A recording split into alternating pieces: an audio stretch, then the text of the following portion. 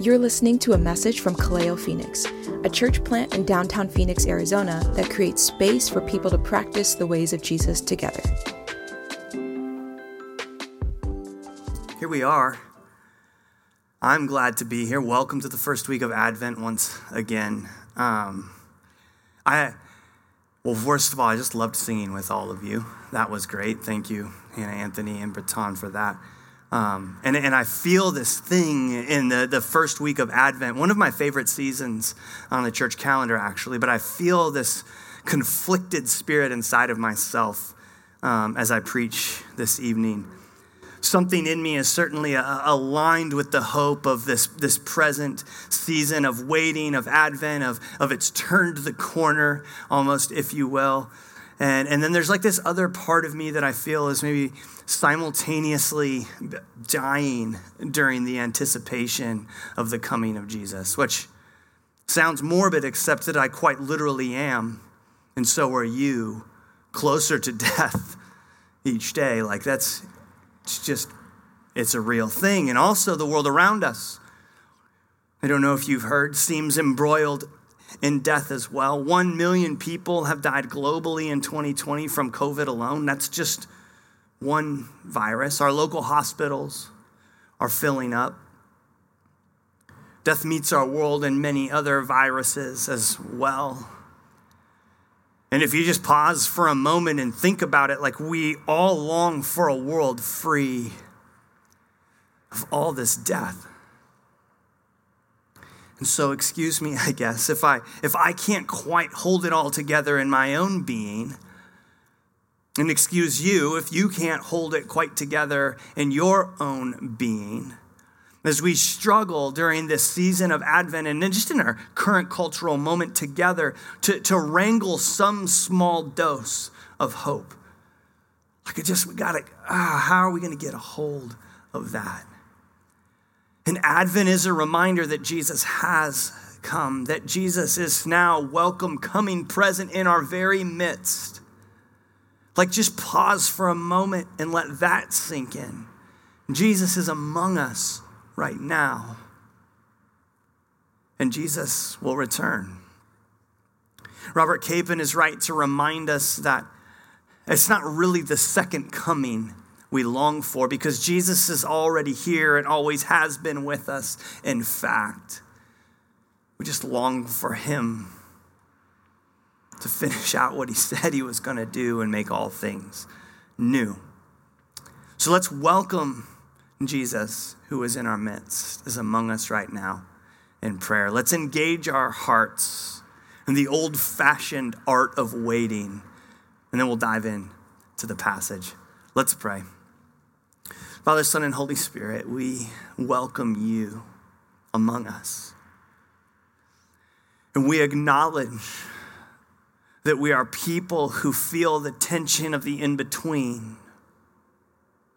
We strive to believe and hold on to the hope that you are a God who has come to this earth and walked among us, Emmanuel, God with us.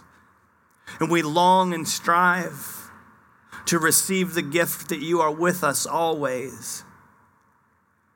And we cast our eyes to the horizon, striving to believe that you will come again and make all things right.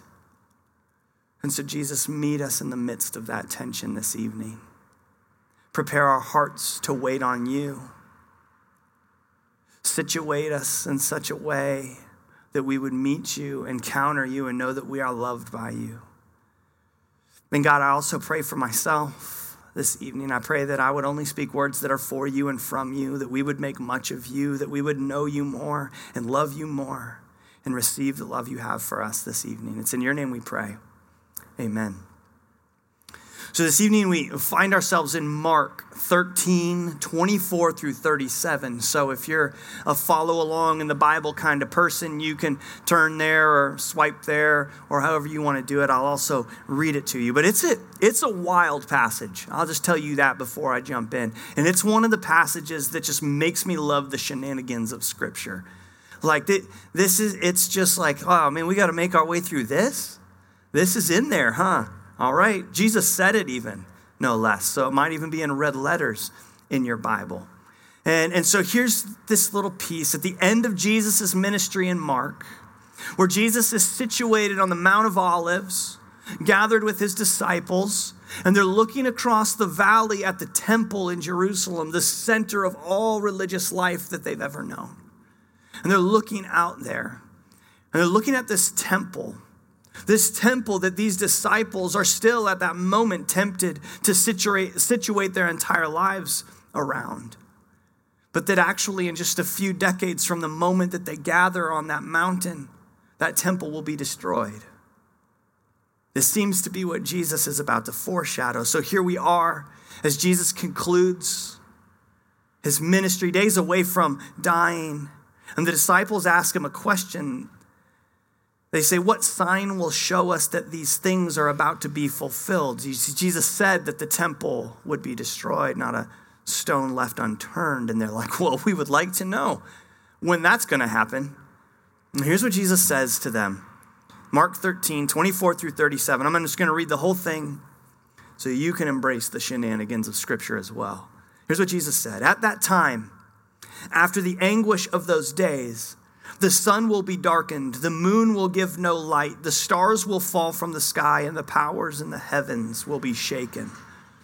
Then everyone will see the Son of Man coming on the clouds with great power and glory, and he will send out his angels to gather his chosen ones from all over the world, from the farthest ends of the earth and heaven. Now, learn a lesson from the fig tree.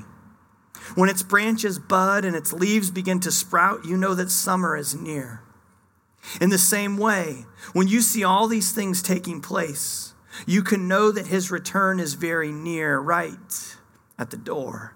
I tell you the truth, this generation will not pass from the scene before all these things take place. Heaven and earth will disappear, but my words will never disappear.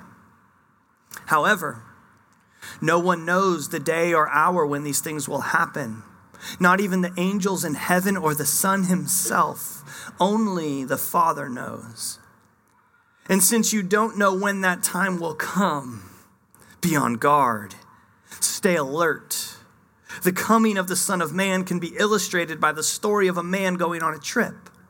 When he left home, he gave each of his slaves instructions about the work they were to do, and he told the gatekeeper to watch for his return. You too must keep watch, for you don't know when the master of the household will return, in the evening, at midnight, before dawn, or at daybreak. Don't let him find you sleeping when he arrives without warning. I say to you what I say to everyone, watch for him. Ah, yes, now you're filled with hope, aren't you? Bubbling over. Not quite. Not quite. Here's what's going down. First, Mark's Jesus is telling us what will unfold after the anguish of those days. After the anguish of those days, that is following the destruction of the temple that will occur in their lifetime, his disciples' lifetime. And that idea, I'm here to tell you, isn't all that comforting either, because it seems that Jesus is implying that the world will convulse in more suffering. Suffering, in fact, of cosmic proportions. Right? You know the kind, right? Where the sun will be darkened, the moon will give no light, the stars will fall from the sky, and the powers in heaven will be shaken. We got a moon around. Yeah, the moon's still out, guys. It's not today. It's not today. But where is the hope in this? As we mine out the hope, it's helpful to remember anytime we're interpreting the scriptures that to take them seriously does not require us to take them literally. So Jesus is using a specific genre, an apocalyptic genre, to communicate something to us. What is that? He says this after that morbid picture of the sun being darkened and the moon giving no light. He says, then everyone will see the Son of Man coming on the clouds with great power and glory, and he will send out his angels to gather his chosen ones from all over the world, from the farthest ends of the earth and heaven. You see, again, Jesus is using language from Daniel, where Daniel talks about this very thing happening. And Jesus wants his disciples to know. Remember, that's who he's sitting with right now, his disciples. He wants them to know that he is going to be the agent of God's liberation. The Son of Man, that is the human one. That's what it means. The human one, the incarnated one, the one who walked among us with human flesh on.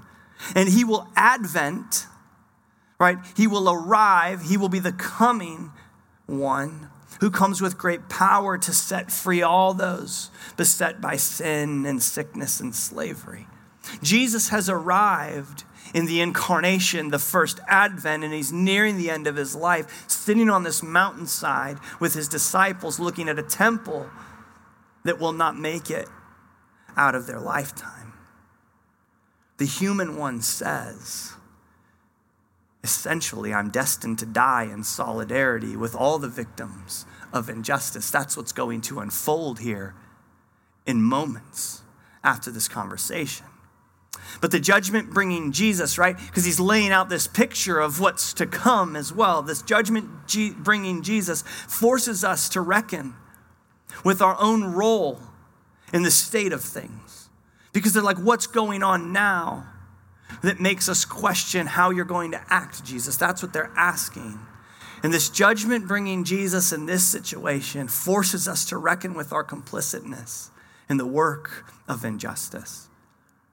You're either experiencing it or perhaps you're aiding in it. And Jesus is trying to shake all of that loose and invite us to join in the cry of all of those who suffer.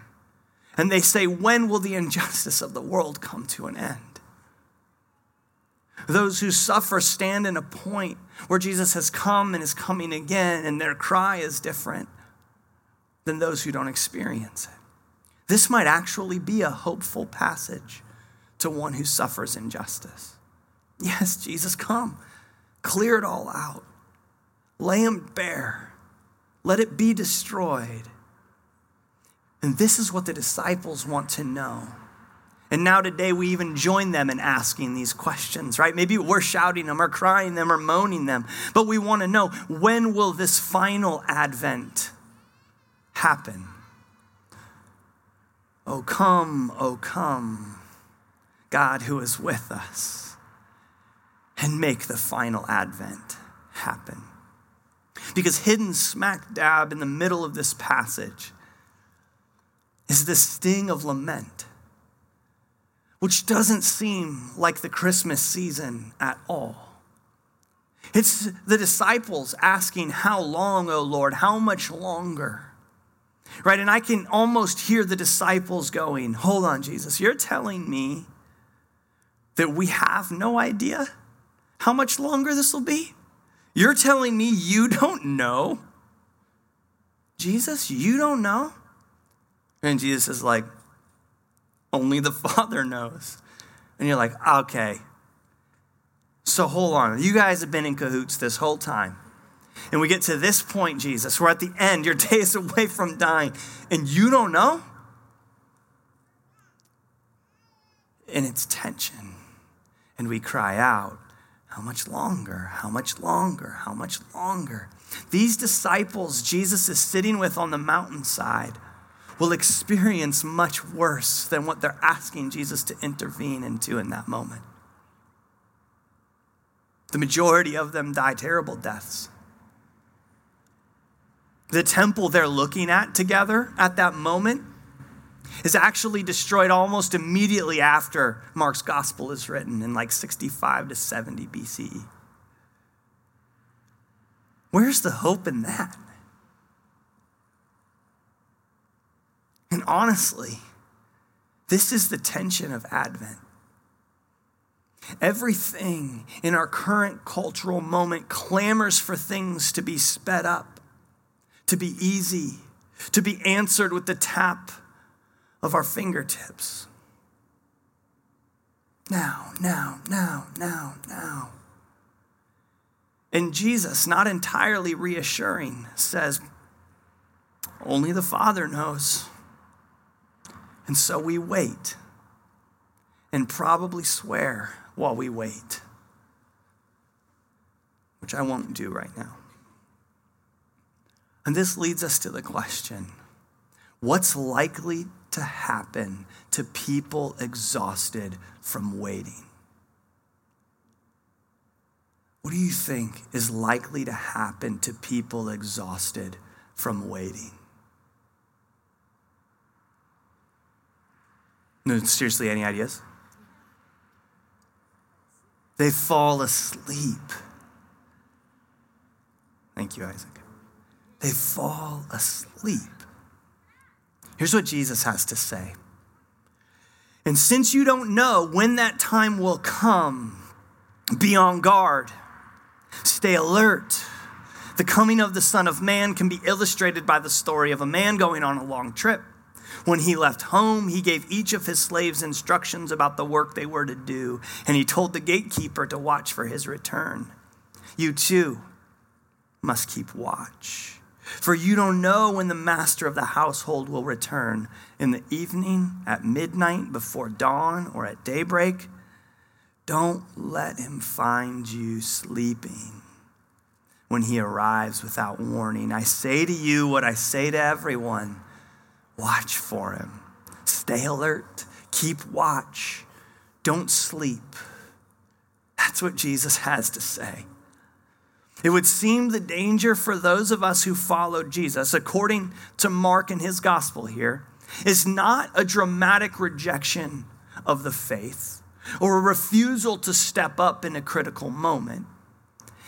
It is actually the practice of being lulled to sleep, of losing a vision for God's presence and power before the presence and power come to full fruition.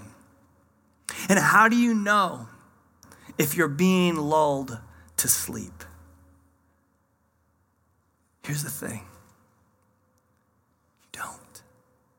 Like, just imagine you're laying in your bed. Let's pretend it's last night. Can you name the very moment you fell asleep? No, right? No. Someone else might be able to tell you, but that's the thing about falling asleep. It's impossible for the one falling asleep to accurately define the point at which they actually fell asleep.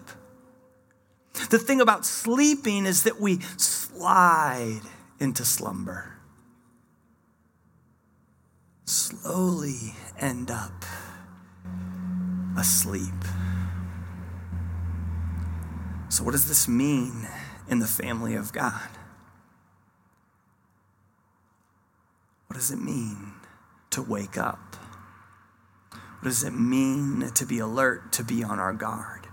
Here's what I want you to do. I want you to pause right now. Would you just, ironically enough, would you close your eyes?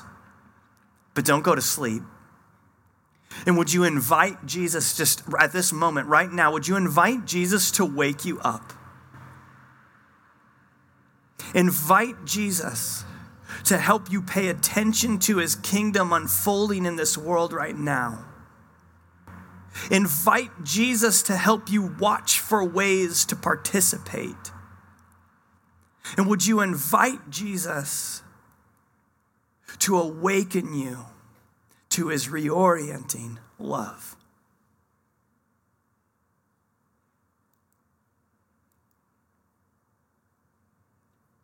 Wake up. Wake up. So I ask the question, right? I ask us, who are we going to be? Will Kaleo be a church that keeps watch, that is alert, that is on our guard, that isn't lulled into sleep? If yes, and I hope it's yes, but one person doesn't get to announce yes for the group of people, because that's the beauty of it. We need one another to stay awake. I mean, it's a good old church joke, right? As somebody's falling asleep in church and you're like, but we literally need that in this world, or else we'll be lulled into slumber. And it'll happen slowly And we'll slide there and we'll miss out on the fact that Jesus is present and breaking in this current moment. But we also won't be able to shake the tension that things are not as they should be. Stay awake, be alert, be on guard, and participate in the kingdom that is now and is soon to be. There's this great saint, this woman named Teresa of Avila. And y'all can come up and play here in a moment. And she prays a prayer that invites us to join in the coming of Jesus, right? The advent of Jesus in the here and now as we wait. Here's what she says.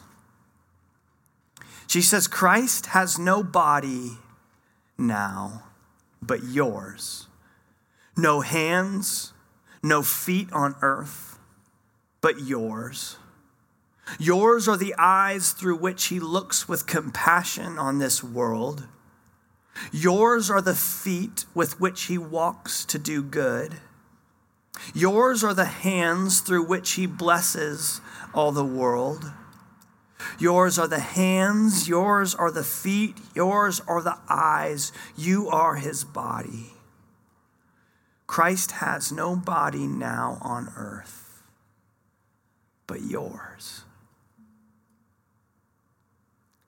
Our allegiance is with Jesus. He's the one we follow.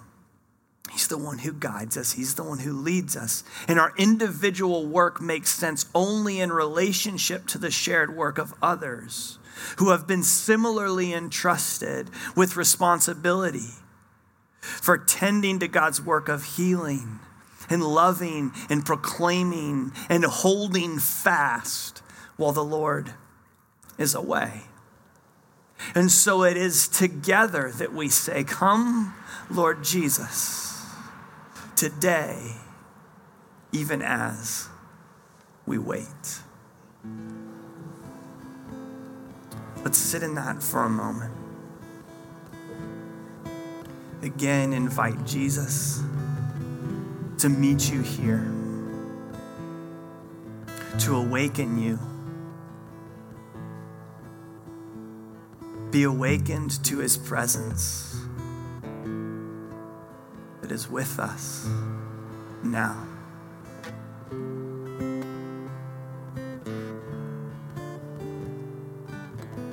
Be awakened to his invitation to move together as the family of God.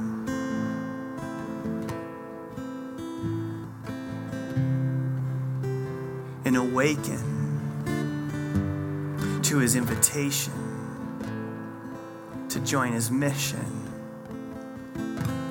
of bringing his kingdom to this earth. Father, Son, and Holy Spirit, would you keep us awake together? Would you keep us alert together? And would you meet us in the midst of this tension, that things are in fact not as they should be, but we participate with you, the God who does in fact change things, to institute hope in the here and the now. Come, Lord Jesus, come.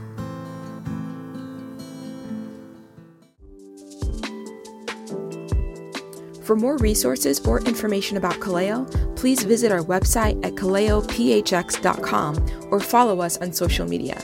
If this episode has been helpful to you, let us know or share it with someone you know.